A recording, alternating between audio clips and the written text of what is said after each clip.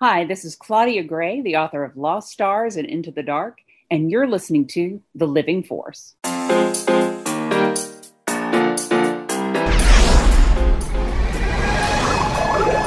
Welcome to the Living Force Podcast. Good luck.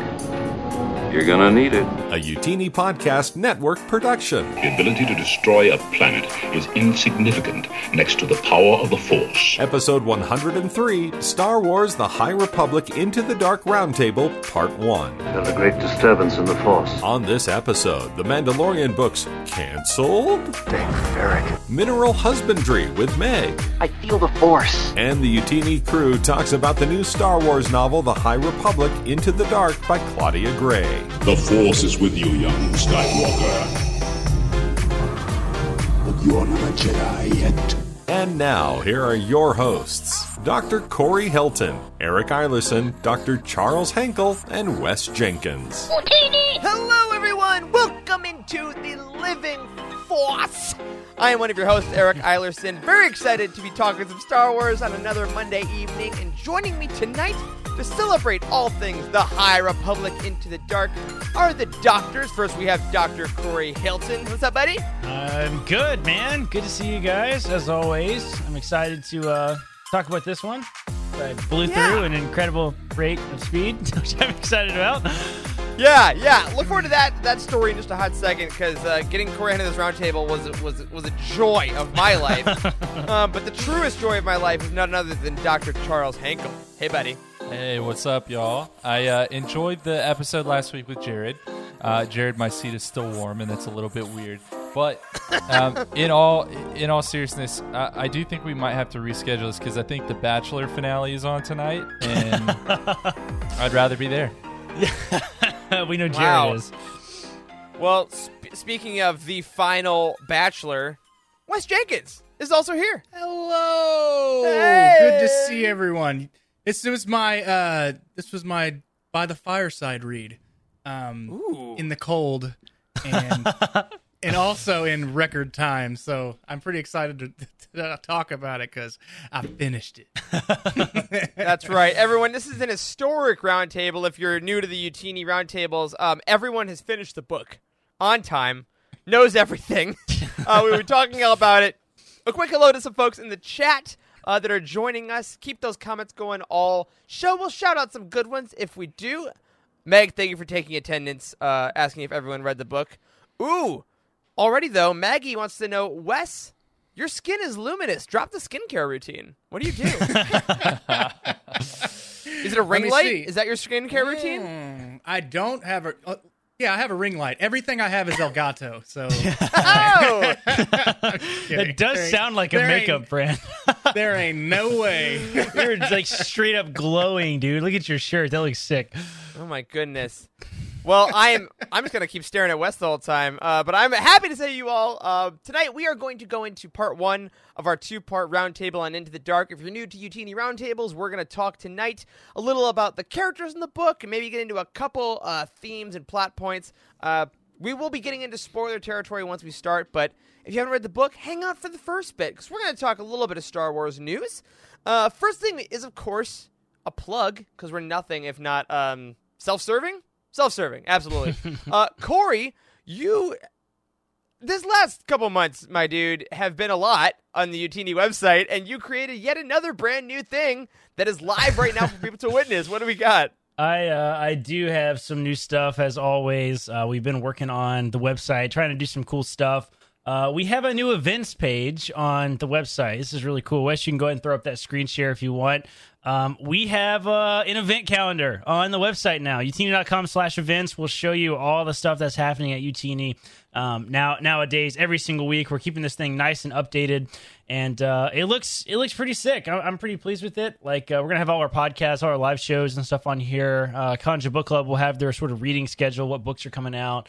So if you've been trying to keep up with the stuff that's been happening at Utini, check it out. Utini.com/events for sure.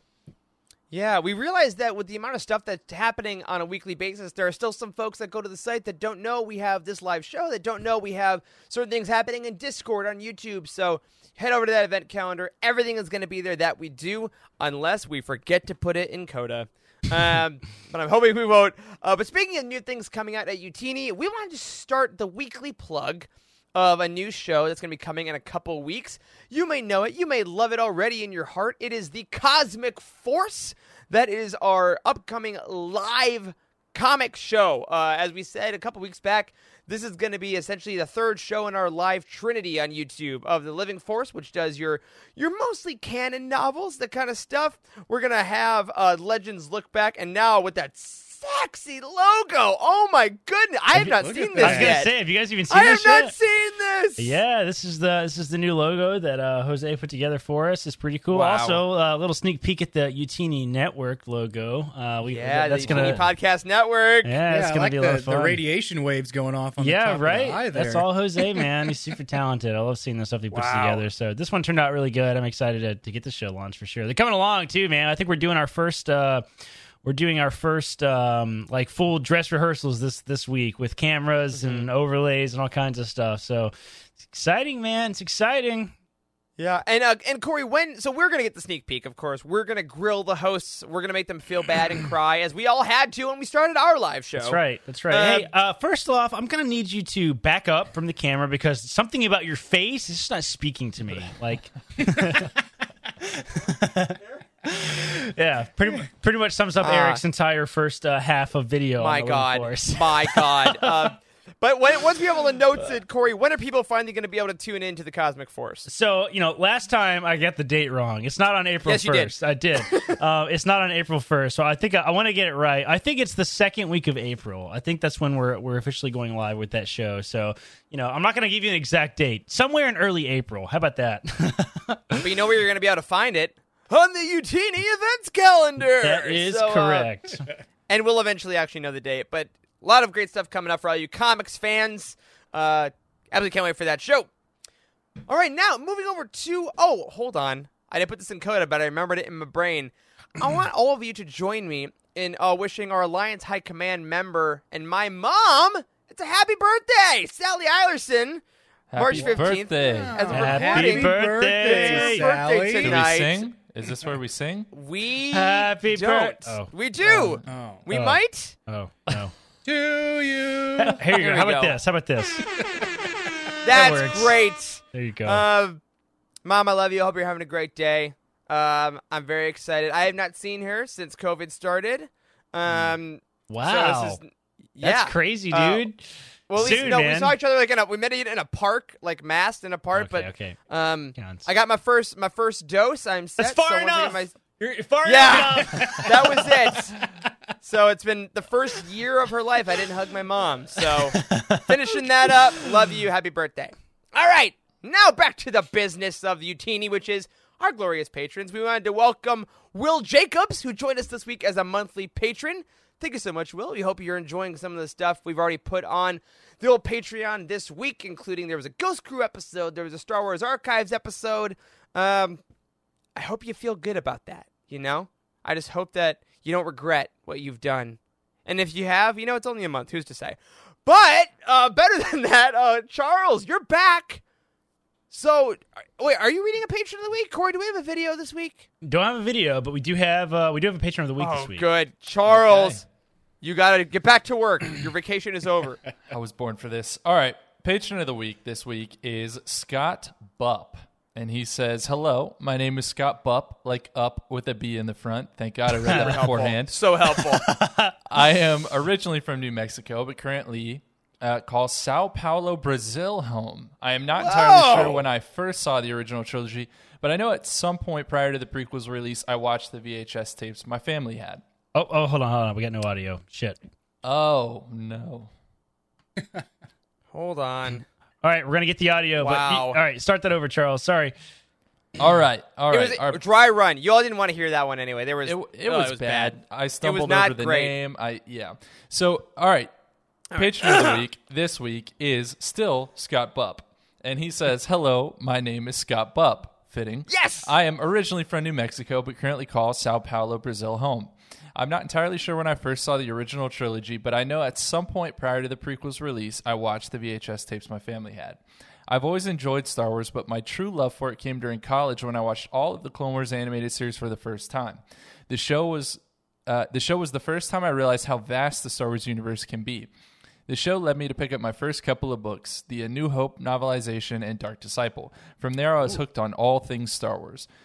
My favorite film is Revenge of the Sith. I cannot watch Order 66 without shedding a tear. Plus, as a kid, I loved how many different types of non-human species Rots had. My favorite Star Wars literature has to be the Ahsoka book. Ahsoka became my favorite character in Star Wars as I watched the Clone Wars, and after the Season 5 finale, I needed to know what happened to her. Ahsoka was the first Star Wars novel I pre-ordered and one of the fastest I've read. Thus, it will always hold a special place in my love for Star Wars. I came across Utini about this time last year. We had just started quarantine when I stumbled across the Utini timeline. From there, I started listening to The Living Force and joined Patreon when the Conjure Book Club launched. Nice. So shout out to Timothy, Adam, and Patrick. Nice. I came to Patreon for the Conjure Book Club and stayed for all of the great content. I don't have many friends who go beyond the movies and TV shows, so I love that Utini is a place that I can discuss books and comics. So thank you to all of the Utini team for being great. My question for the hosts: if you were to start your pursuit of galactic conquest and domination, what planet would you want to be the first to fall under your mighty hand? Mighty hand. That's phenomenal. So first of all, shout out to Scott Bupp. You're a wonderful patron of the week. This was great. I think it's awesome that you are one of our international listeners from Brazil, man. And or living in Brazil at least. And now let's get to answering his awesome question. What planet Corey, why do I would feel we like want? you already know your answer, Corey? Oh man, Charles, I am nothing if not predictable. I'm a classic guy. I think you got to go right for the throat, right for the throat. You got to go like right where they don't expect you to go. You got to cross the line just right immediately with that power. You know, that the Death Star. You know, if you're gonna destroy a world, you got to blow up Alderaan, man. Like, it's peaceful, it's civilized, they have wealth. You know, if Alderaan can go, then anybody can go. Also, for the record, Scott definitely said, "What planet would you want to fall under your hand?" Said nothing about destroying a world. Like you conquer So it. that's You don't all destroy Corey. it. That's all you. All right. Okay. Back up a little bit. All right. First, I'm gonna blow up Alderaan. All right. Great. Yep. And yep. then I'm gonna go straight to Coruscant because no one's gonna even argue with me after that. So there we go. So destroy Park Place right on to Broadway. All right. I saw Corey killing younglings. That's how I just felt about that. Wow. And your That was answer is not strategic whatsoever. Alderaan offers you nothing other than a bunch of peaceful people who won't fight for you or fight back.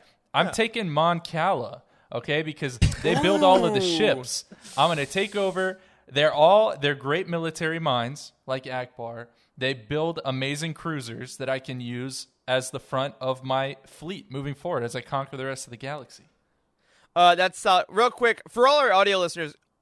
We blew past Charles. You did a perfect physical visual of Obi-Wan and Revenge of the Sith when he says that. Like, you had the hand thing. I want to throw that out. And Jason Mitchell says in the chat, Alderaan must have a bunch of movie theaters if Corey feels so deeply about blowing it up. Excellent. I'm gonna go with you, Charles, and go strategic here. I'm gonna conquer Eriadu, and I want to get Tarkin's people who are the hunters, and if I conquer this planet and I prove my strength, right, and I take them down, then they join me as respecting my power and lead my military. It's done, game over. See, I'm going to do the same thing. Corey, you're on the outs because I'm going to conquer Corellia, and I'm going to get those ships. Mm-hmm. And I'm going to solid. I'm going to get great that battle pilots. fleet. Yeah, while Corey's killing people, we're actually bringing them in and building an army. Yeah. Ooh, a billion voices cried out, and we're suddenly silenced. Jeez, the eyes. It's the eyes that does it. Meg must have the band hammer going again. That's what that means. Spiced Den, our glorious Jacob over in the chat, mentions Shutoran, which is from a couple arcs ago in the Star Wars mainline comic. A nice plug for the Cosmic Force. Maybe we'll talk about that. A great strategic option as well. Awesome. So Scott, thank you for the question. Always these are some of my favorite things we do because we can't really prep for them because I don't read the notes. But I'm really glad that you are enjoying yourself in Utini. And again, if you are a patron of Utini, keep your eyes open. You may be our next patron of the week. All right, time for a vastly abbreviated Star Wars weekly roundup. Not much news this week, except for a little sad news. Remember how we were going to get that book about The Mandalorian last year? And then it was a little later last year, and then it was like a year later this year? Well, it's gone now! The Mandalorian by Adam Christopher, working title, has officially been canceled by our friends at Del Rey. They have assured us that Adam is already working on another book for them, but we don't know. Obviously, we'll never know the full details of this. It may be because certain things in Season 2 took the story in different ways. It could be because, due to the Gina Carano drama, they didn't want Cara Dune having a prominent feature. Who knows? But anyway, as we see on the screen right now, that is canceled on the Utini timeline. You will see it is canceled, so you won't foolishly pre-order said thing. However, there was another casualty, and that's the Mandalorian Ultimate Visual Guide that Pablo Hidalgo was working on. Also got canceled. Again, we don't know. It's all about speculation about why these things happen. Things get canceled in publishing all the time. Yeah. And we just happen to follow every book in Star Wars. Like, we are uniquely situated, you know? And it maybe seemed like, I might go out of left field a little bit, see it here and say that maybe they announced that one a little too soon.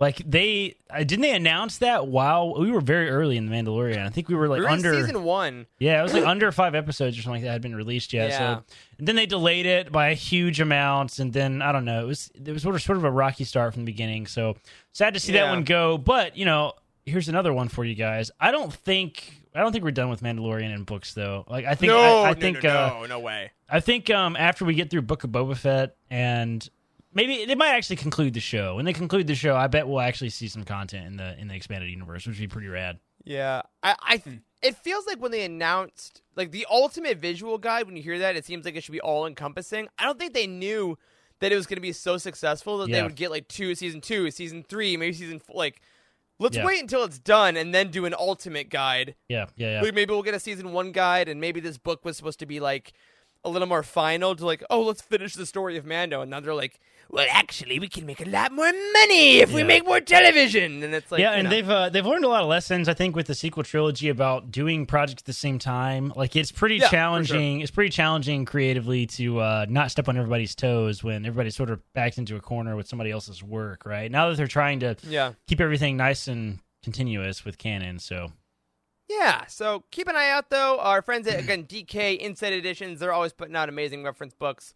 We'll keep you all posted on when those get re-released.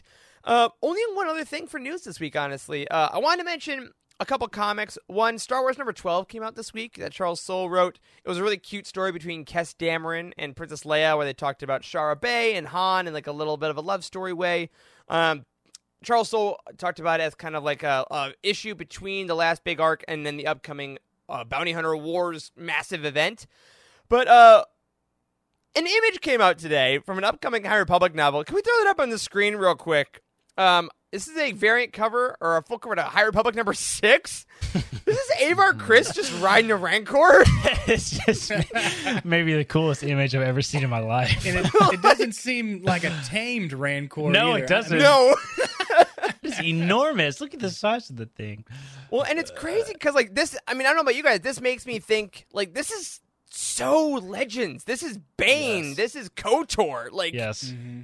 Do you remember? So much love for that. Do you remember very early on in KOTOR, you have to kill the Rancor, and like it's like in the sewers on Terrace. You have to kill the Rancor. You put the bombs in the food. Yes, I've played that game like 10 times. You can heard me talk about it endlessly. Every single time, I have to look up how to kill the Rancor. I can never freaking remember because it's like so particular. You have to like put the scent on your body and then like go put the grenade in the stuff. It's like it's so hard. I can't even remember how to do it. It's oh my gosh! Already on this image, John Dutch Vander says he's ready to commit to a full back tattoo, and I think that's the one to do.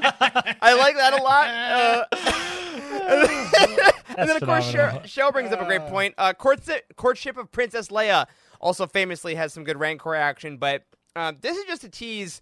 Again, if you're not on the comics yet, on the High Republic comic series, this is This is where it's going. So, for some reason, Avar Chris, star of Light of the Jedi, is going to be riding a freaking Rancor in a visual medium. So, pre-order is open now, in your local comic book stores. But, of course, if you're looking to buy some books that are coming out soon, including the script book of the Dr. Aphra audio drama and Thrawn Ascendancy Greater Good, both coming out April 6th and April 27th, respectively, head over to the Utini New Releases page. Get those pre-orders in. You're going to want a part of these conversations, and you'll be part of the future roundtables we do on those books. All right, because this is a roundtable episode, we are skipping the book reviews just for this week and next. They'll be back soon. Keep those reviews coming over at utini.com. Before I throw it to Charles, we have another team member that we asked for their opinions on Into the Dark. So before we tell you what we thought, let's ask our very own Meg Dowell what she thought about Claudia Gray's latest novel. What do rocks eat? Pomegranates. What did the rock say to the word processor? Boulder. Hello, and welcome to the only room in my house that doesn't have any books in it. Oh, okay. One book. Math. So let's see, what did Eric want me to talk about? Express your thoughts on the book. It's good. How it felt to get your review on the what? My review on the what? Oh my god! My words are on a Star Wars? Oh my god, my words are on a Star Wars. Come on, put my words right on there! On the thing! No, my words are there! Forget it! Ow! Who did this? This actually came as a total surprise to me. I don't actually know how it happened. Like the actual putting of the words on the thing.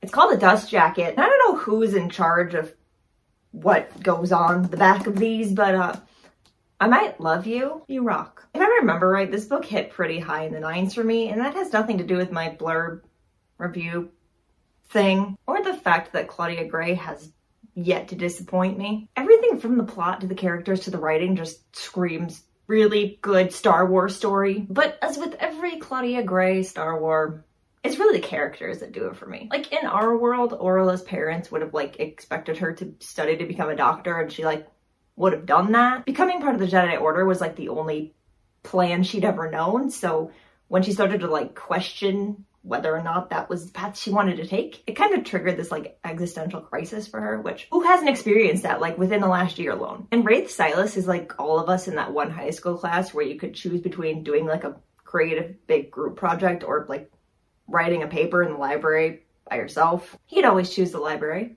Same. He doesn't want to go to the frontier. He wants to chill in the archives. Same. And Geode, definitely the most lively Star Wars character there's ever been. And the most talkative, even more than 3PO. Does he ever shut up? After a while, you just start to tune him out because it's on and on and on about the latest Rolling Stone article. Bro, I don't care. Hashtag Geode rocks. This book is overall the perfect introduction into some of the darker things we're gonna see in the High Republic later on.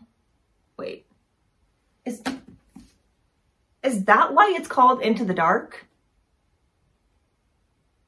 Wow. If you want to hear more of my thoughts on this book, you can head over to utini.com and read my written review. The Claudia Gray Fan Club is active and always accepting new members. I hope you enjoy the book, and may the courts be with you. Back to you, boys.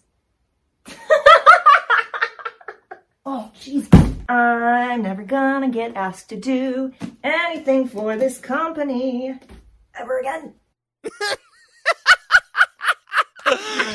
Oh my god. Although, I don't know, we might get our YouTube channel canceled for all that vulgarity rock reproduction that was happening throughout. Oh my gosh, they're budding. Geode's whole family. Oh my god. Meg's neighbors probably I love watched you. her go get all of these rocks from outside in the yard by the mailbox and carry them into the house one by one. Man, that Meg, was phenomenal. you're amazing. And She's doing it again. She's bringing in another one.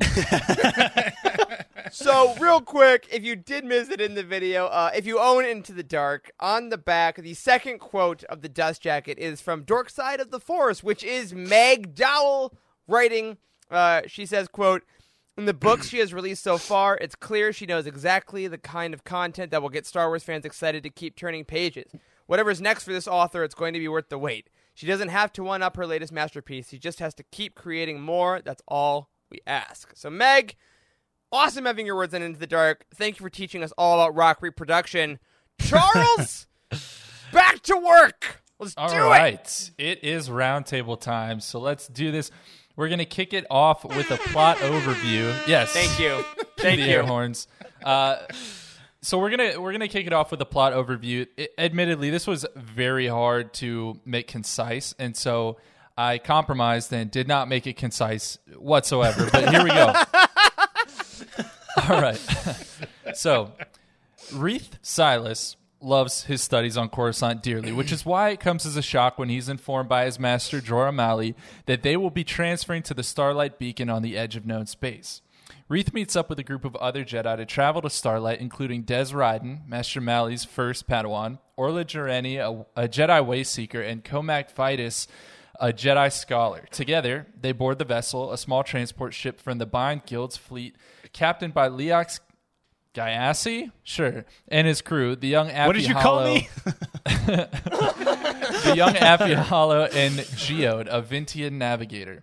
On the way to Starlight, the great disaster occurs, forcing all ships from hyperspace, and the vessel finds itself stranded in a remote area of space with a handful of other ships. But nearby, there appears to be some sort of space station. The ships work together to board the station, which they find is some sort of space terrarium, if you will, filled with plant life. However, the Jedi can sense an ominous presence as well, which they believe to be emanating from a set of idols found at the heart of the station. The crews of the other ships that board the station turn out to be pirates and other ne'er-do-wells, except for a young girl named Nan and her caretaker, Haig, whose derelict ship barely makes it to the station.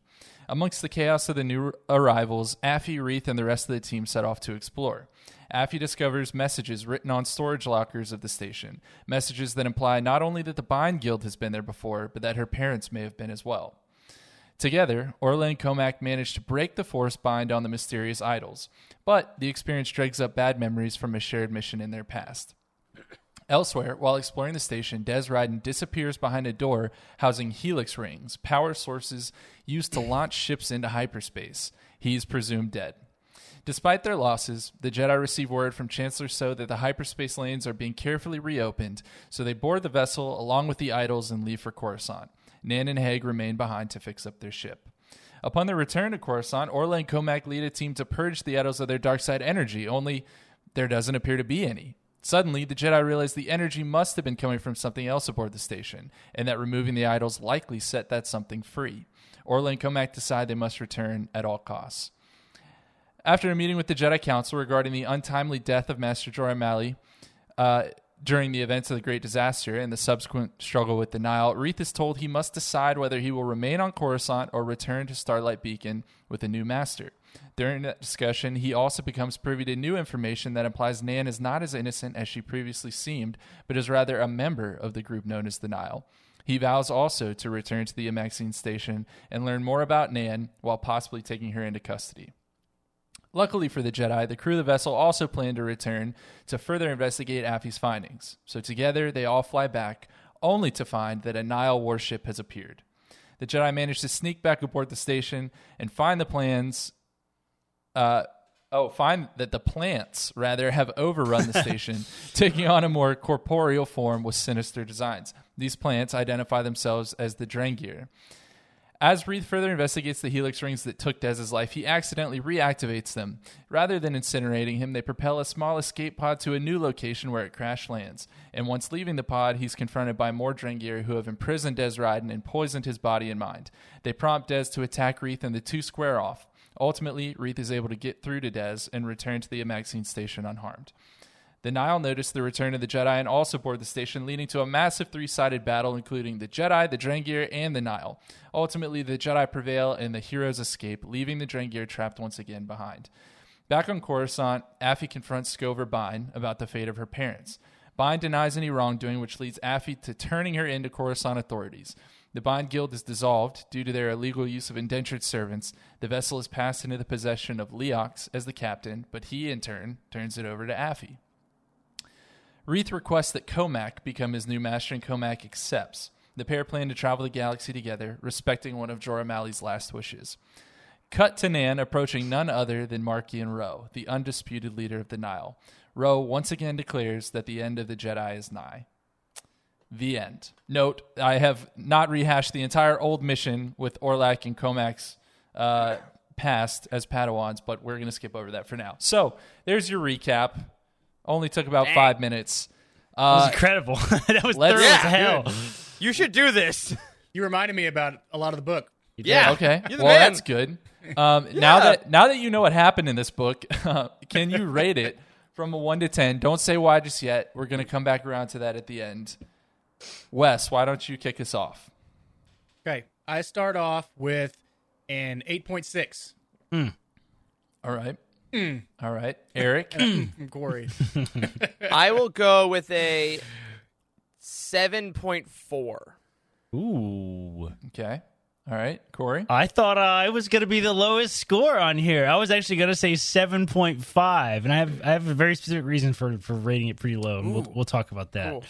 Okay. All right. And my score is an 8.0. So Nice. we're not all that far Varied. apart from each other, but Not yeah. super, but enough. You want me to show I can show the official review if you want me to. Yeah.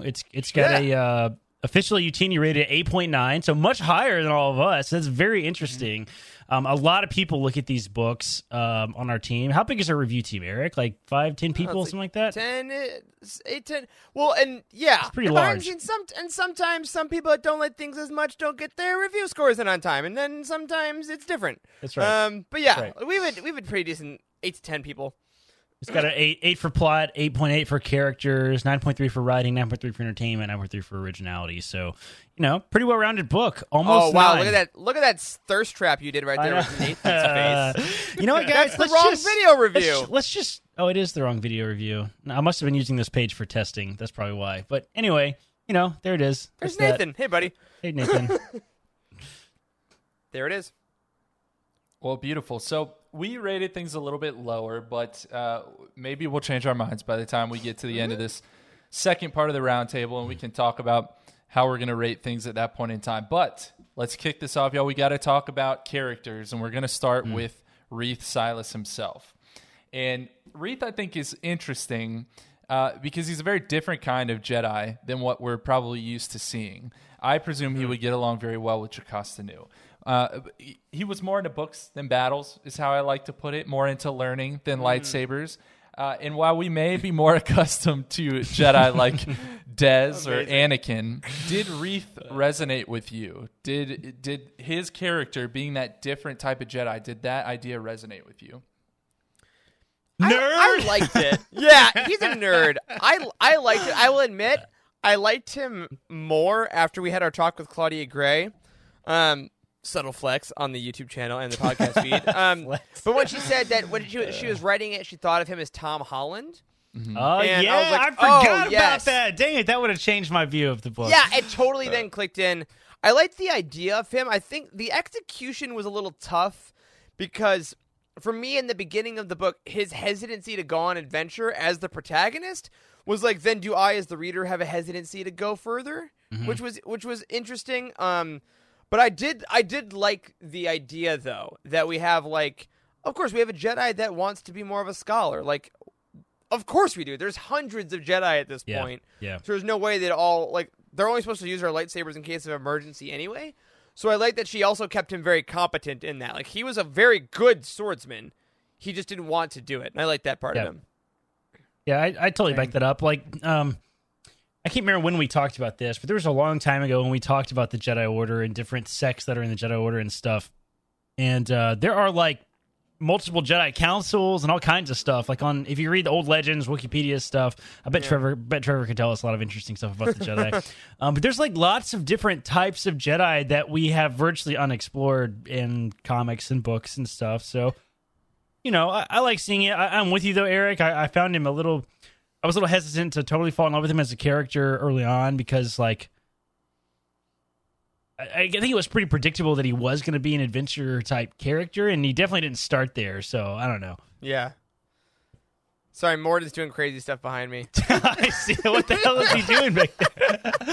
He's itching his face. Eric has a corgi for our non-video listeners, and he's, going crazy on his face back there.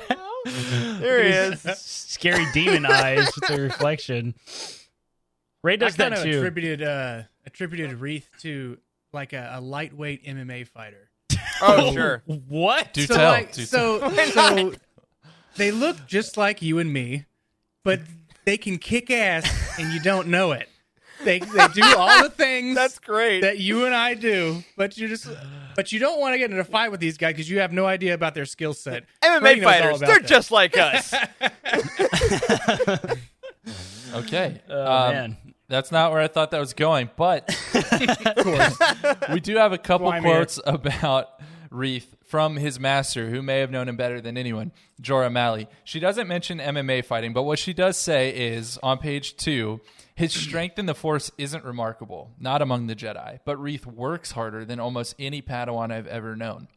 And then on page 7, she says, to Wreath, you prefer to concentrate on those areas where you believe effort counts more than talent, but you have more than enough talent for anything you set your mind to, and effort always counts for any task in any place. And so I do find that makes Wreath probably more relatable, because probably most of us reading these books, we don't think we are the best at everything. We don't think we would be like the pinnacle speak for of a yourself. Jedi. Corey, Okay. yeah. I feel that way. And so I found myself relating to Wreath in that he's just a dude who tries really hard. And he is a good Jedi for that reason. It's not that he's the most talented. He is not the chosen one, but he tries hard, and that matters. You're the chosen one. Yeah, and you know what also, like, that passage and a lot of the stuff about Wreath honestly made me think more that Jorah Malley was just, like, a really freaking good Jedi Master.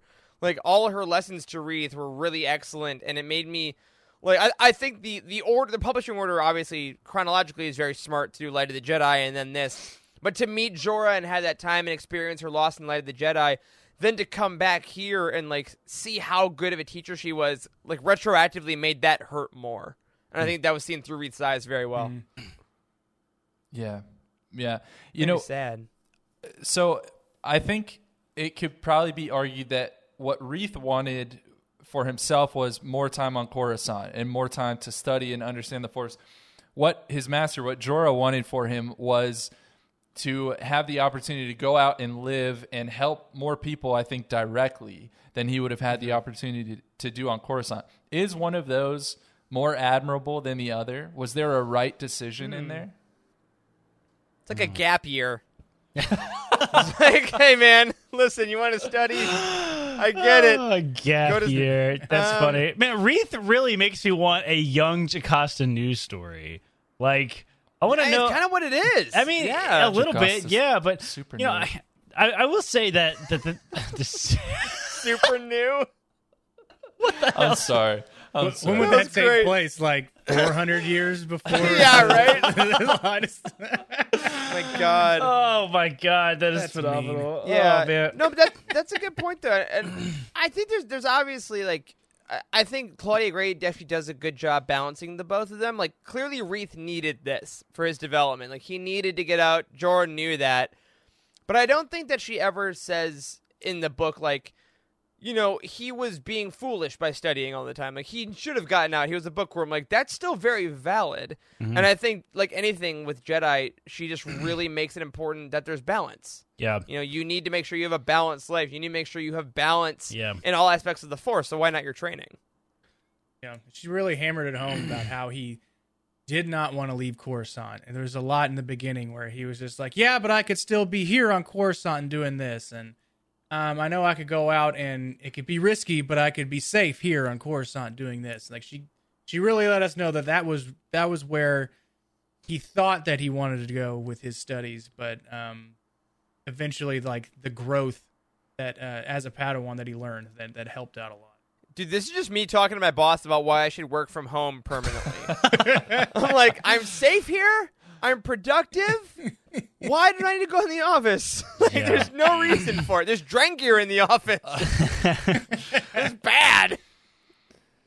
So a lot of what y'all are saying, a lot of Wreath's story, I think when you get to the core of it, is what does it mean to be a quote-unquote good Jedi? What does that mean? He constantly wonders why he isn't more like Dez or his master Jorah. But what does it truly mean to be a good Jedi? And is there a lesson in that Reith chose what his master wanted for him. What do we take away from that? Like, it's almost implied when the protagonist makes that final decision that it was, in fact, the right one. But was it that he was choosing to live like Jorah or more like Dez, or was it that he was choosing not to be comfortable, choosing to push his boundaries? Whatever those might be. I think he may have been choosing to apply what he's learned, right? So he can read all about, the battles and Jedi meditation, but how is he going to apply that? So being in those uncomfortable situations, like you said, helps him to apply his learning, or else you just, you're reading stories, man. Get out there and be productive. Yeah. Do you remember when the Drengir took over the Maxine station? Pepperidge Farm remembers. That's the secret hero of this book. But I think that's a great balance in all of Star Wars, right? That's the battle with Jedi. Like, Yoda sits on Dagobah for 30 years or 18 years in exile and listens and stuff, but he's not out helping. He's not saving lives, but he's also learning. And then Luke leaves early to go act, so he should have kept his training, but in leaving, does he save Leia? So it's always that idea. You can always learn more. You can always wait longer, probably, but at some point, like you're saying, Wes, you got to do the thing. You got to go help people. And I think the High Republic, honestly, as a whole, is really saying the Jedi help people first. That's their primary goal. So Reith kind of has to go ahead and hit the road there. Jack. And don't you That's go right. Back? No. Okay. No. I got you. All right. Well, let's move on from Reith and talk about his counterpart, Affie Hollow. And just to remind everyone, Affie, she's the young, up-and-coming member of the Bind Guild. She's a crew member aboard the vessel. And really, a lot of her story revolves around the death of her parents and her relationship with Scover Bind, who was the leader of the Bind Guild and served essentially as her mother figure. And, ultimately, Affie is betrayed by Scover. And we learn that the guild that Scover runs was basically operating by using indentured servants, including Affie's parents. And, we've talked a lot about slavery in Star Wars. This might be the first time that we've encountered indentured servitude. And I'm curious as to what your thoughts are on this topic. Or Eric, you look like you maybe are remembering another instance. No, I think, because I think the indentured servitude thing, I think, is referenced by the Hutts. I think I'm trying to remember if that was the Paradise Snare. If any of the pilgrims in Elysia were kind of semi-indentured servants, but regardless, my official stance on indentured servitude, Charles, is that it's bad. I think it's a bad thing. I'm glad you laid that out. Yeah, all right, we were all a little iffy with you. We'll start there. But I do think it's interesting. We've had the dead parents story before. We've had the, Anakin was a slave. We've had similar stories before. But there was an interesting part about finding out that your parents were kind of a lower tier to something that you're trying to inherit. She is kind of trying to inherit the whole guild. Mm-hmm.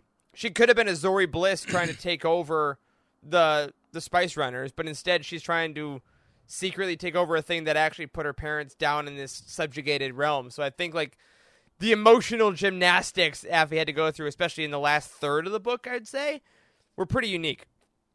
Yeah, her sleuthing skills were something to be admired there. Because if I would have looked at I was like, that just looks like some notches on the wall there, and some hieroglyphs. This person was real bad at tic-tac-toe. Yes. Yeah. Those hieroglyphs. You got some of those there hieroglyphs. There's good that there was there's problem solving in there. So Claudia Gray put that into the book for you to think as well before she actually gave the answer, right? Yeah. It's what is that about? Sure.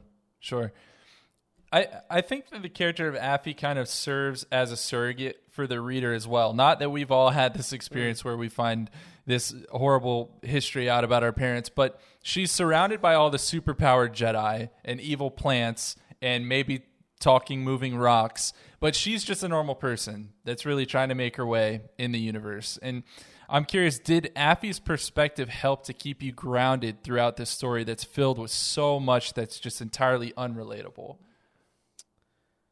I thought so. Claudia Gray is really good at writing young characters too. Maybe particularly young women also. Like, she's really good at creating really relatable characters. And I will say, so I blew through this book in like a really rapid time. Yeah, tell that story real quick. Okay, yeah. So last week, you guys know I've been really busy building the website and doing all this stuff kind of behind the scenes that it isn't really directly related to the show, so it doesn't really get a lot of credit here, I suppose. But I've been really busy with other Utini stuff lately, and I've been really putting off reading this book. And I tried to start it multiple times. I got through the first 2 chapters and would just put it down and just never get back around to reading it. I messaged Eric last week and I was like, I don't think I'm going to have this book read in time. And Eric gave me the talk. It was like very much like Dad saying like, Corey, so, okay, you've had 2 months, but okay, is this a pattern? I think it was very much like, is this a pattern? Yes. That we need to I laid it all out in that way. Phenomenal. Eric gave me a talking to, and I was like, damn it, you're right. Like, I was kind of a jerk about it. Anyway, so I'm like, fine, you want to read this book? I'll sit down and read the damn book. So it was like a teenager being like, fine, Mom. It was like 3 p.m., like Thursday of last week. And I sat down at 3 p.m. and I didn't put it down until 12:45 a.m. and I finished it in one sitting. So it was the most. So I don't know. I can't remember what I posted in Slack. I think I said something like, I just messaged you guys at like 12:30 at night and I was like, I finished the book, you assholes, or something. Yeah, you did. And I was like, I'm proud of you, sweetie.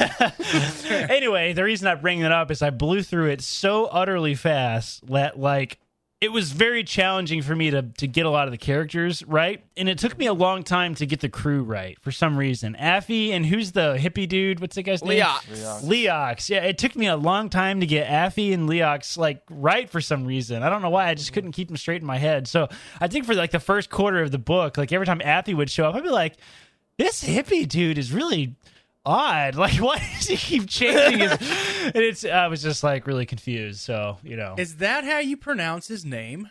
Is that what they say in the audiobook? Leox. How do you say? What did you say, Leo? Shit. I'm in Texas, so Louisiana's right next to me. So I was saying like Lou or like Lou. Oh, right. That's a good point. Hello? Oh, that's cool. I think I said Leo in my head, actually. I think it's Leox. I was just attributing it to like Boudreaux, you know how that spells totally. E-A-U-X. So. Mm-hmm. Yeah. Interesting. Like what's Leox. the Louisiana of the Star Wars universe? Like, which planet is that? I'm curious. What's New Orleans? Oh, man, that's funny. It's like that episode of Avatar, The Last Airbender, where they go to the swamp and they, like, all the swamp people, and they're just like, we's kin! I want that in Star Wars. Has that been done yet? Almost there. Let's go back to Dagobah and meet the natives. I want to meet the natives on Dagobah. Oh, my word. It'd be like swamp people. Swamp people of Dagobah. I love it. God, well, to your original question, Charles. We just lost all of our Louisiana followers, by the way. Sorry, y'all.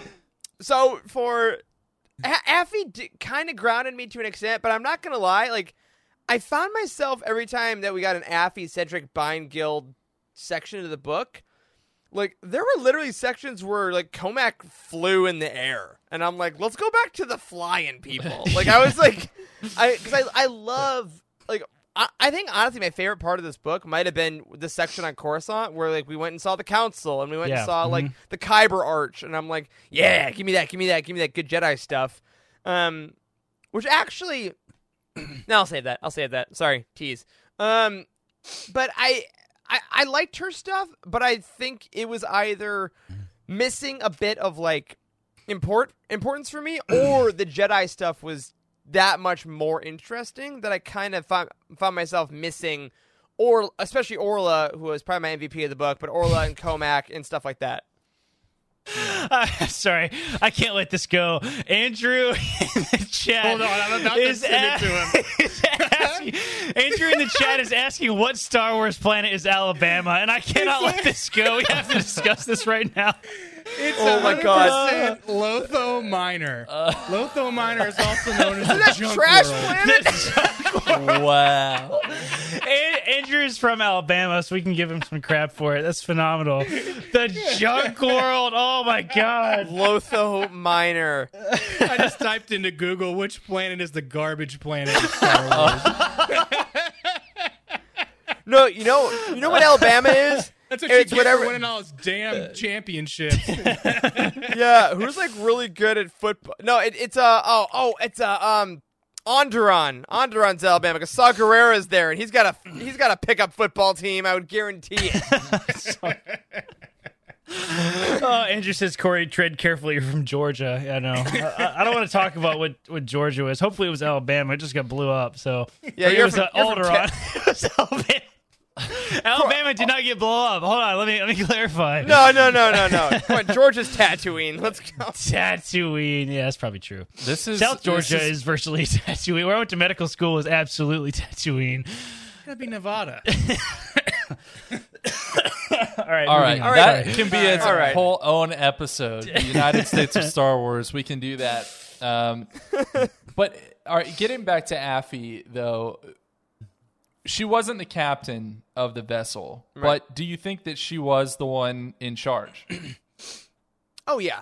Yeah. I think Oh, so. yeah. And I honestly, I really like the sort of exploration. It was a small exploration. You might not have caught it if it wasn't super obvious to you, but I really enjoyed the small exploration of like she's from like a super rich family, right? Like, Yeah, and yeah. it's like there was a lot of sort of interesting conversations about privilege and should she do something about like her adopted mother's like super corrupt business and stuff, because she said, I can just wait 10, 20 years, and then I'll inherit all this, and I can change it into what I want. But she decided not to do that. That was really awesome. So I found that to be a very interesting conversation that happened kind of throughout the book. Like, it was an ongoing thing. So I enjoyed that a lot. Yeah, I like their relationship, too. Like, Leox and Affie were... The two of them had really great natural banter, very, like, big brother that's kind of a hippie, and the younger sister. Also, shout out to Leox. Is one of the like first blatant, like confirmed on StarWars.com, like asexual characters in all Star Wars. Like, they brought that up. Like, he had like a sexy talk with her about like that was her super feelings. smooth too. That was a It very was well done incredible. scene. I loved that. That was very good. Didn't make it super crazy, but like again, we're always huge proponents of like all kinds of different kinds of representation in Star Wars, and it was nice to like see that naturally happen. He's like, yep, not totally my thing, but I see what you're going through. So I liked that bit. And I also just liked how he respected her youth, which, like you said, Corey, is another trait of Claudia Gray. Like, her young characters, especially her young women characters, are always not questioned for their ability to lead or their ability to do things. Like, he's like, all right, you have a good idea? Great, we'll do it. Does The Rock navigate? Great, let's do it. Like, I thought they worked well together. As characters, God. even if their plots didn't necessarily propel me as much as the others. Yeah. Well, you bring up Leox. Let's go ahead and just talk about him. I mean, it's Matthew McConaughey. Space McConaughey! Space. That's amazing. These are Reith's first thoughts when he sees Leox on page 21. I wanted to bring this up. Is that man's shirt open to the waist? Is he holding out his arms to us like he wants a group hug? Does he want a group hug? Is that guy on spice? No. How much spice is that guy on? And that's just fantastic. Amazing. He's probably the most eccentric character we've seen maybe since like Zayd Khalideh. He was someone that's up there. I think it's similar it's a good comparison. in some ways to him. Was Leox a character that you found to be too out there? I think that's really the major question with him. Or did you enjoy his quirkiness? I loved it. Yeah, he was great. I thought it was great. I want to see enjoyed that. him I a want to lot. see that on screen. Like, I want to see him in a TV show with a huge pimp hat with a giant feather. And Just let McConaughey do it. Yeah. It's like a 4-episode mini. Just get him. What's he doing? He's making YouTube channels about Texas football. Like, get McConaughey, put him in Star Wars. Looks like he'd have that pungent McConaughey BO, you know? Oh my! You could smell the concept art. I'll be honest. Like, that is a line I'd never expected to hear on this podcast. You can smell the concept art. Oh my God, that is funny. Well, let's and I like how we used to be like, spice is like in Legends is like medicinal and interesting, and now they're like spice is space drugs, and he's high. Like they're very blatant about what was going on. That was fun. I have some quotes here from Leox, and I want to read them because he had such a strange vocabulary and speech pattern. And that's comparing it to stuff like in the prequels, all right? And it was still weird. And some of his most unique quotes that I could find to pull out were these. On page 34, "Up with that I cannot put," which sounds like a Yoda quote, but it's not. Oh, right. "Up with that I cannot put. A man's got to have standards. And since I lack the financial wherewithal to declare my independences from the guild, my personhood must be asserted sartorially. In other words, you can take my beads from my cold, dead body." What a line. Man, I appreciate the southern twang you threw on True it. Detective season 1. That's it. On the very next page, he says, "My relationship to the metaphysical is my own to judge, little bit." Okay. Whoa, man! I thought you were going somewhere different. I hit the T very hard. Little bit. Listen here, little bit. Page 65. This sounds like something Corey would say. "You pull the head monk or whatever in here, and we'll go through these signals together. See if we got help or need to give help or should absent ourselves post haste." What Who the hell? absent Why would I ourselves? Like this. Really, You know what? Absent ourselves the first post part. haste sounds like if I'm like wasted at a party I don't want to be at. I'd be like, I need to absent myself post haste. Is that how you speak once you've been... All right, and then on page 66, "Nothing is even a thing until our thinking makes it so." What? That sounds like it came Yeah, out of man. like a fortune cookie. He's been smoking Like too much everything weed. Leox says can be followed by right. Like every line. What is spice? Can we talk about this? Spice has been so many different kinds of drugs in Star Wars. Is it? Yeah. Is It's it drugs? Is it They use weed? blanket Like drugs. what is it? Just blanket drugs. You can snort It's it. a You can powder. shoot it. Yeah. I mean, think there's- You whatever heat it the up on a story. spoon. I mean, it gets in there faster. We know all the kinds of different There's things. downfire and stuff now. We know in this time Yeah, period from that's Light right. of the Ride Jedi. the Storm. Yeah. Yeah, So spice is whatever the story needs it to be, and the writer's responsibility is to make it. You know, it was really so. tragic. There was a spice lab explosion. Yeah, dude, that's Elysia. That's I know, literally what it's happened. It happens. It's that ridiculous. sounds like the name of like a Spice Girls album. Spice Lab Explosion. Oh my god, explosion. 2022. So Leox's primary concern is basically to keep the vessel running and its crew together. Did this crew of the vessel overall, did it rank highly with you amongst other found families in Star Wars, like say the Ghost crew? The vessel.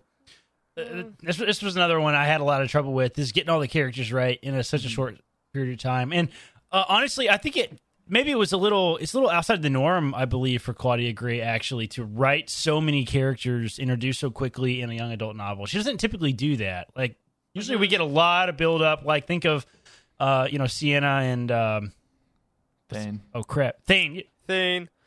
Thane and Sienna got a lot of attention early on, right? So, but they name dropped everybody and gave them like they all had that. You remember that chapter early on when it introduced the characters and it showed all of their reactions to something that happened on the ship, like right back to back. And I was like, who the hell are these characters? Part of that is because I read it so quickly, but still. Well, and it was interesting too that I wonder what. Okay, so the thing I mentioned earlier, I'm going to drop it here. In our interview with Claudia Gray, she mentioned on a recording, so I feel good about talking about it. That initially Into the Dark was meant to incorporate this giant event. And that event got pushed to a later project. She didn't tell us what the event was. She didn't tell us what that project was. But pretty decently far into the production of this novel, the entire main climax changed. That's right. I think she told us in the interview that she had to rewrite a lot of it, or they had to take out a large chunk of it. And I felt like that too. I in this felt book. that. Yeah, I did too. Yeah, and I wonder in terms of these relationships is if whatever that climax was going to be, if that would have like because Light of the Jedi also incorporates a ton of characters very quickly, but the great disaster kind of happens and they branch off and then you kind of retroactively understand them more. I wonder if this giant event would have maybe made that more of a thing. Again, it's all speculation. We know literally nothing other than what she said in that interview. Right. But I think I definitely read like, oh, there were some connective elements from the beginning I thought that so I too. think he didn't rewrite felt like, as much. It felt like there was a bit of a vacuum in the book while reading it. Yeah. And like it's subtle. It's not hugely apparent there, but maybe we're biased because we knew that going in. But I guess you had already read it though. So I already read it. Yeah, that's true. So maybe it was present. Also, I'm very much appreciating this giant discussion about drugs that's currently happening in our chat right now. Yeah. Spice specifically, not real drugs. Doing them drugs. All right. Well, I don't think Can't wait to see the reviews for this episode.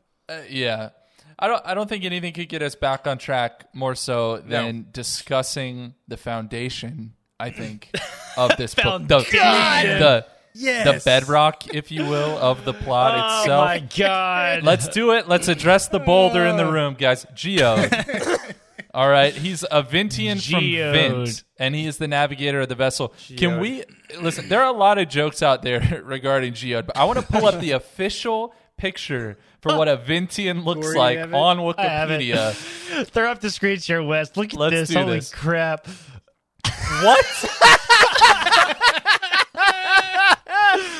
What the hell is this? Wes, tell the people what you told me when you saw this. That thing is a Serta Perfect mattress. It is a rock mattress, and that's what Geode's physical appearance It's is. a bed. It's a bed from the Flintstones. That's what It was a rock mattress. Rock mattress. Ba-da-ba. Rock mattress. I'm curious though. What was your mental image of Geode in your head? Because my first one was the temple head from Legends of the Hidden Temple, despite the fact that it's just the face, and they said he doesn't have a face. Then I started just hearing Geodude every time that I read Geode, so I was thinking about the Pokemon. What were y'all thinking of? I can show you. It was this. This is what I saw. Literally, this was the top right. That's literally what I pictured. Isn't that like the fake rock you hide your key in? Yes, exactly. Or like a speaker next to your pool. That is 100% what Sam's cloak or what Frodo's cloak looks like when he hides Sam and Sam in the front of Mordor. That is 100% what I was picturing. Like just sitting in a pilot seat. All right. Real talk, because I said that I didn't know if I was going to bring this up on this show because it's hugely controversial. I was incredibly annoyed by Geode. Hot take of the Living Force. I did not enjoy him as a character. I thought that joke went on and on and on and on, and I was tired of friggin' reading about it. I was like, fine. I actually just flipped forward to the end of the book about 3/4 way through and found the Geode reveal that it's not just an elaborate joke. It's an elaborate ruse. It's not, right? Like I see, it annoyed the shit out of me. I don't know why. It annoyed me, dude. I couldn't handle it. I was not ready. Wes, you had a feeling. You're boring. And your imagination is crap. How did you not like Geode? All of the funny quips and lines that Affy and Leox were saying about what he was doing. The only joke was hilarious. I have them written down. I took screenshots of the pages in the dark and the cold when the eternal winter storm came flowing through Texas, and I have about 6 quotes, and they are all great. Read them out. Read the one read the one about the partying on Coruscant. That was the only joke that I really struck with me. I did like that one. That one was good. So this one is, instead of answering his questions, she said, "Where's Geode? Hitting the clubs. The gods only know what time he'll be back. Someday that guy's going to have to slow down." I don't know how he does it, Effie said, but the shared joke brought no smile to her face. Yeah, Hitting the clubs. In the club. Here we are. In the club. Talk about a wallflower. You know what? Surprisingly, to the wall. The rock. He is the wall. There was Geode was already giving him the death glare. No point piling on. Like, what other glare or look is this guy going to give somebody? All right, party foul, just spilled my drink everywhere. So while Corey's doing that, I'm going to agree with you, Wes. I enjoyed Geode quite a bit. Purely because of the way Claudia Gray was able to write around him using that stuff, right? Like the little tension breakers here and there were phenomenal. Like when the first previews came out, like a couple months before this release, they released a couple chapters in a digital sampler, and it had the Geode intro on it, and it really tickled me. Kind of throughout, I got really happy. By the end of it, I was a little more confused. I was like, wait, what's going on? And then, of course, when he saves Wreath, I'm like, okay, there's something there. But did he actually? Well, how did he save Wreath though? He just stood there. It didn't tell us anything about him. I was absolutely convinced. I was absolutely convinced that it was all going to be a giant joke. That it was Leox is on this crazy acid trip, and he thinks this rock is real, and everyone just plays along. That's really what I thought it was going to be. Yeah, I don't need to see a ton more of Geode. I'm not gonna be like, oh, where's Geode in this story? It's fun. It was a fun gag. Yeah, it was fun and allowed Claudia Gray to flex some muscles. I've literally never seen her straight up just straight slapstick comedy. And I think she's not done much about that. That's fun. The other thing I'll say about Geode is the whole Fandom Menace crowd was super anti-Geode. And I don't want to be any way affiliated with those people either. So I freely admit. All right, here's another hot take. I don't enjoy The Office. Me neither.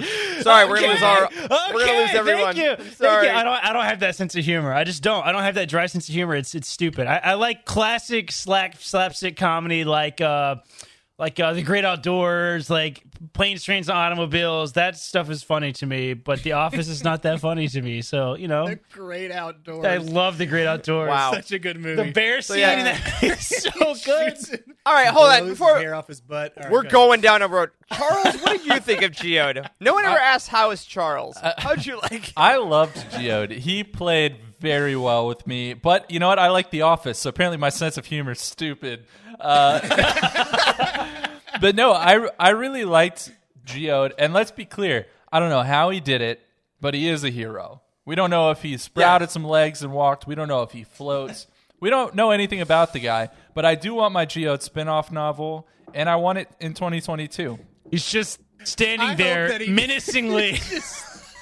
Just scrapes across wherever he's going, makes the loudest damn noise, leaves little pieces of dust and rock wherever he's going. But you don't notice it because you're involved with something else. No, we find out at the end of the Out of the Shadows Justina Ireland book is that Geode is actually a Palpatine. Oh, God. So the last quote that I have is when they have to go back, and they go, "We have to go back to the Amaxing station." Geode was speechless. That's hilarious. Geode is like paprika, a little bit, really just emphasize. But you put too much on, and I'm like, I don't want that. That's overpowering. Geode really is like paprika. Wow. Okay. He is. You're welcome. Let's move on from Geode. I wish this could be Geode Power Hour, as our listeners were asking for at the beginning of this stream, but we got to move on from him, and we've got to talk about Orla and Comac, and I kind of want to talk about them together. Yeah. We can bounce back and forth a little bit, and it's because their stories kind of start in the same place, right? Before ever meeting Wreath, when they were Padawans. So just to recap, since I left this out at the beginning, we meet them when they're Padawans on a mission to rescue a couple of nobles that have been kidnapped. And they essentially rush into a trap, and it causes their ship to be shot down. It causes the death of Simics, who was Comac's master. And then they basically travel through these serpent-infested caves with Orla's master. And eventually they do find the criminals that kidnap the nobles. However, they're only able to save one. The other noble is shot and killed by one of the criminals before they're able to stop him. And that experience really colors a lot of how they feel about things in the modern day story, or in the present tense of this story, when they are with Wreath in the Amaxine station. And first of all, I want to ask, did that story hold enough weight for you all? Did that failed mission? Not even a little. Okay. Yeah, this is why I was just going to ask you guys that too. Yeah. I didn't at all for me. In fact, I was going to ask you, what was the purpose of that? Was it? I think this is it would have tied more. This is what happened. The big event. Yeah. Okay. Well, and I also think that so this is a really weird critique. I don't think I've ever given of a book before. The literal publishing of the book confused me as to what time period we were in. Because it would go into the flashbacks, and usually there's a certain italicizer or a symbol of page break, but then there were chapters within the flashback that had the little High Republic symbol between them, and I thought that meant we were going to the present. And that's right. That's right. And it didn't even have every single time. I think the first time it had I don't know, 25 years earlier or whatever it said, but I don't think it did that after that. So I'm actually with you. It took me I would have to be 3 pages into that before I was like, oh, okay, we're back in the past again. And they introduced, we said earlier, they introduced so many characters in that flashback, and they're 50 pages apart, a lot of the time that I'm I forgot everyone that was in it. So I think this was a potential casualty of the rewrite. Yeah, that's fair.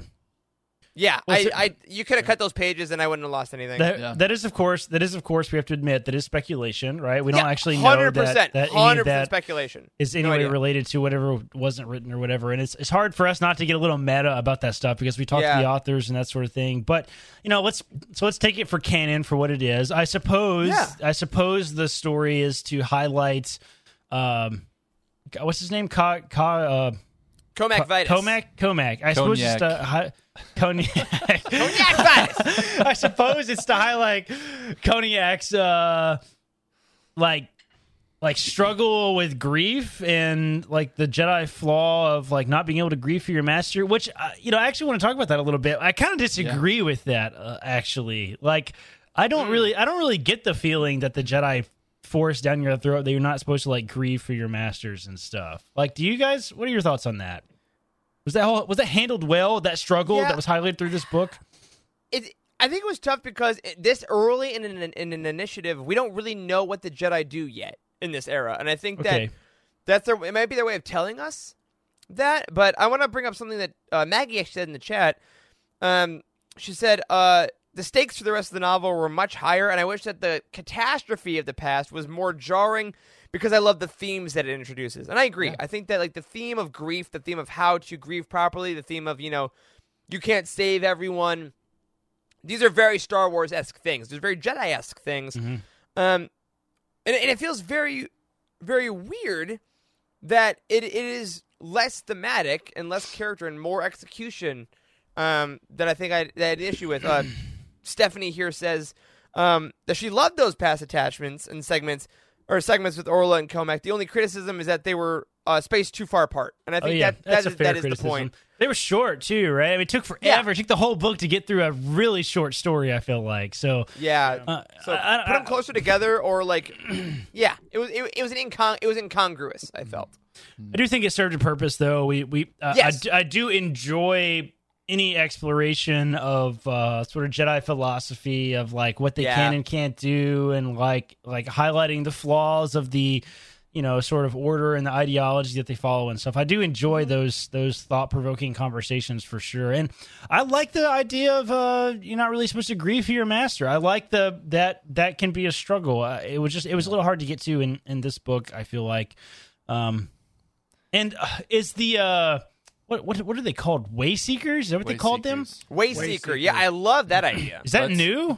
I've never heard that before. That's new as far as I know. That's the first I've heard. It is new. And that's we're going to cover, honestly, for as much as I just asked the leading question and implied that there's not very much weight behind what actually happens, a ton of our overarching questions that we're going to get to about the faults of the Jedi, about this idea of grieving, and about Wayseekers, all these things, they came out of those parts of the book. So yeah, they did. There is material there.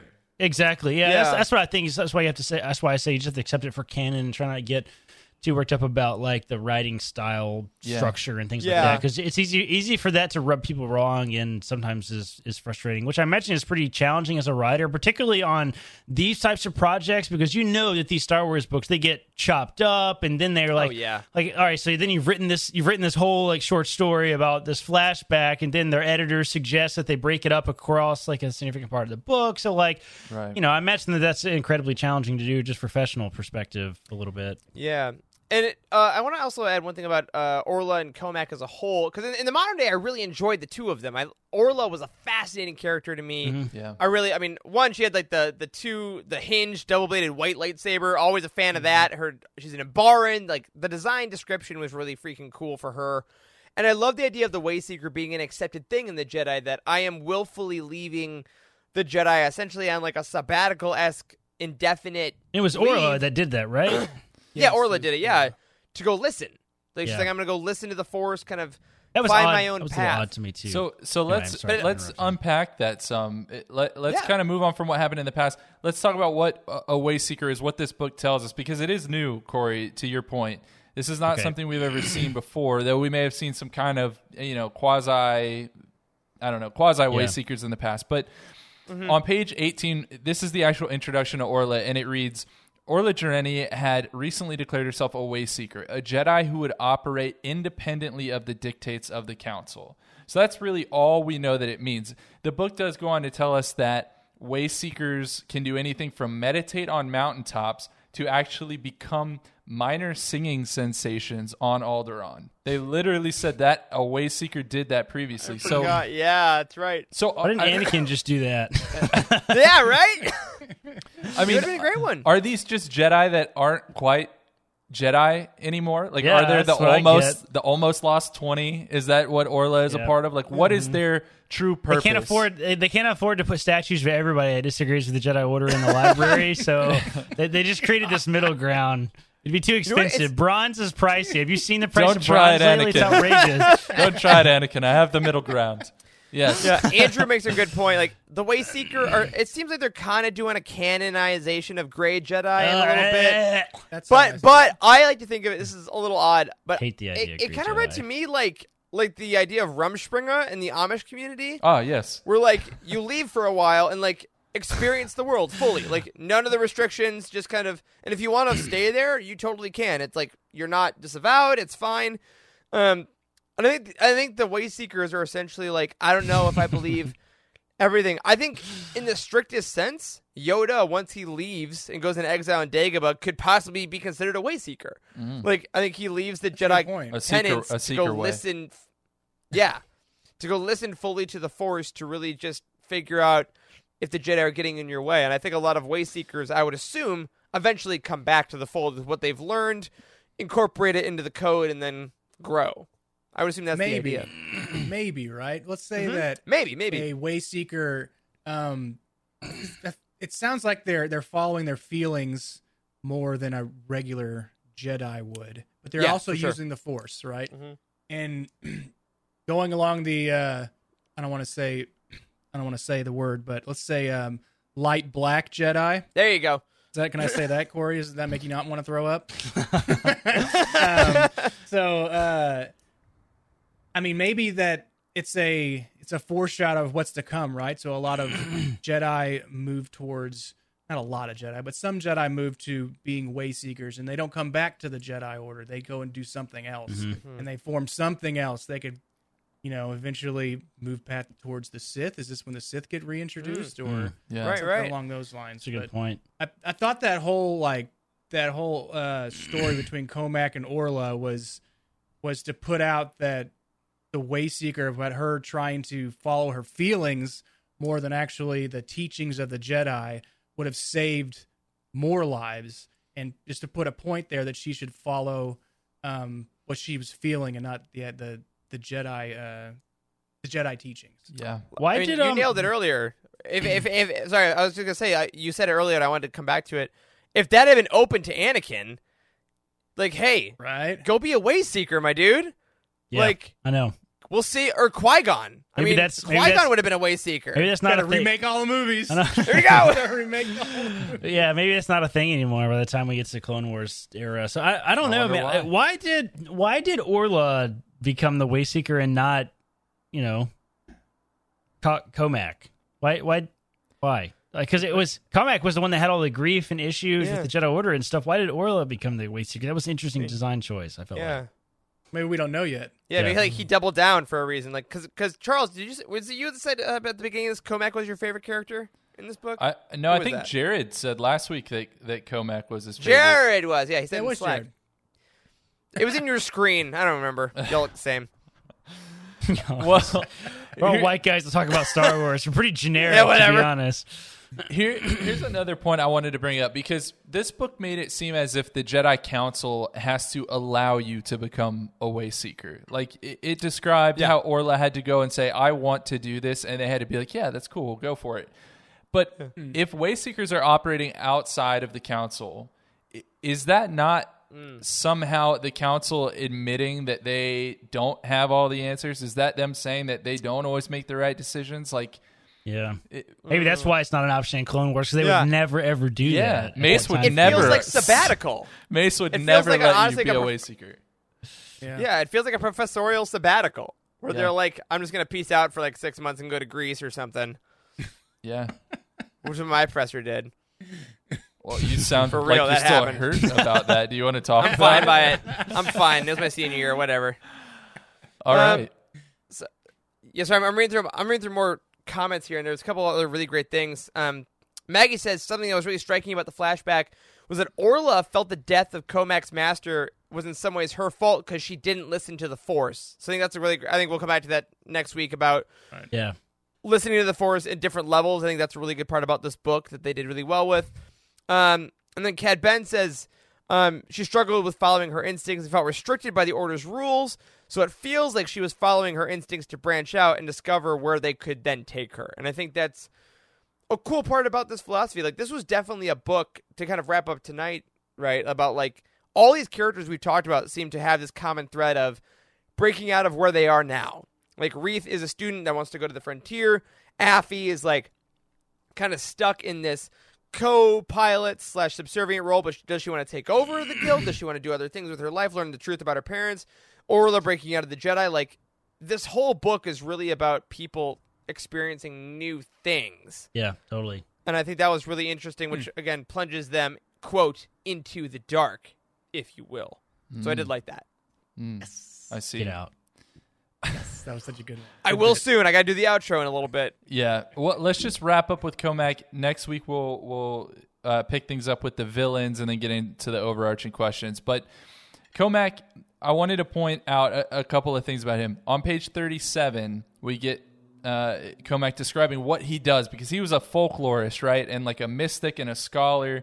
That was kind of his role. And he said, there are species who respect outsiders, who push them hard and demand the facts. There are also species who eat outsiders like that. It's best not to pry until you know which kind of culture you're dealing with. While you're waiting, you study their art. Paintings, tapestries, literature, symbolism, and allegory can reveal a lot. Then you ask about the art, and the legends come naturally. So Comac is basically Thrawn in the High Republic time period, right? Yep, there it is. Yep, thank you. I had to point that out because I felt like I was reading a Thrawn passage. I really did. But yeah, what's I think more telling is this quote that I think we'll end on from Comac, and it plays really well into all kinds of major Star Wars ideas and themes.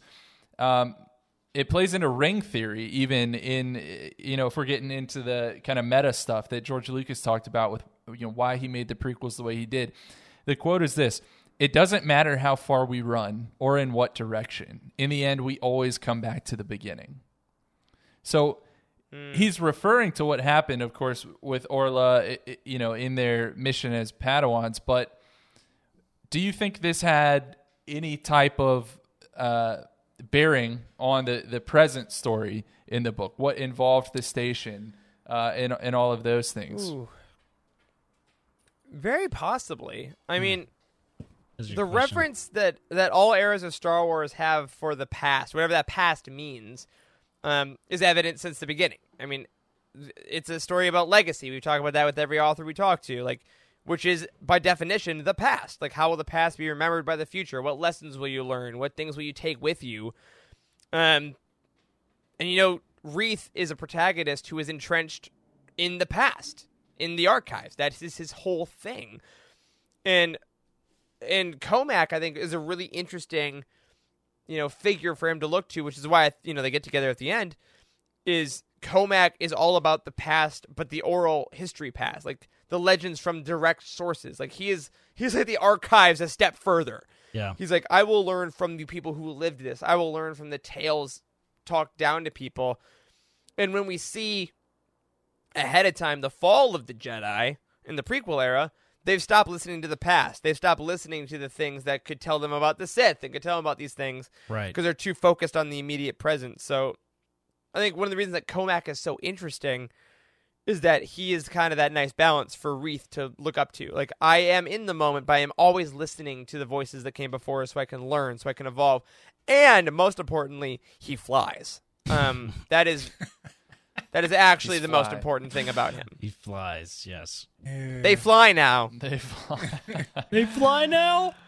Good They fly now. Stuff. There's no better way to end it. Like I said, we'll pick up next week. We'll talk about Nan. Sweet, innocent old Nan. We'll talk about the Drengir, and then we'll talk about a whole lot of important things like grief and major ideas like that. But for now, I'll kick it back to Eric. All right. Well, as Charles said, next week is going to be a phenomenal part 2 of this. This is a 2-part roundtable, so we'll be going through the rest of what we got. As a reminder, some people around the world, daylight savings time was observed in the U.S. this week. It was not everywhere. So keep your eye on our YouTube channel for when we're going live.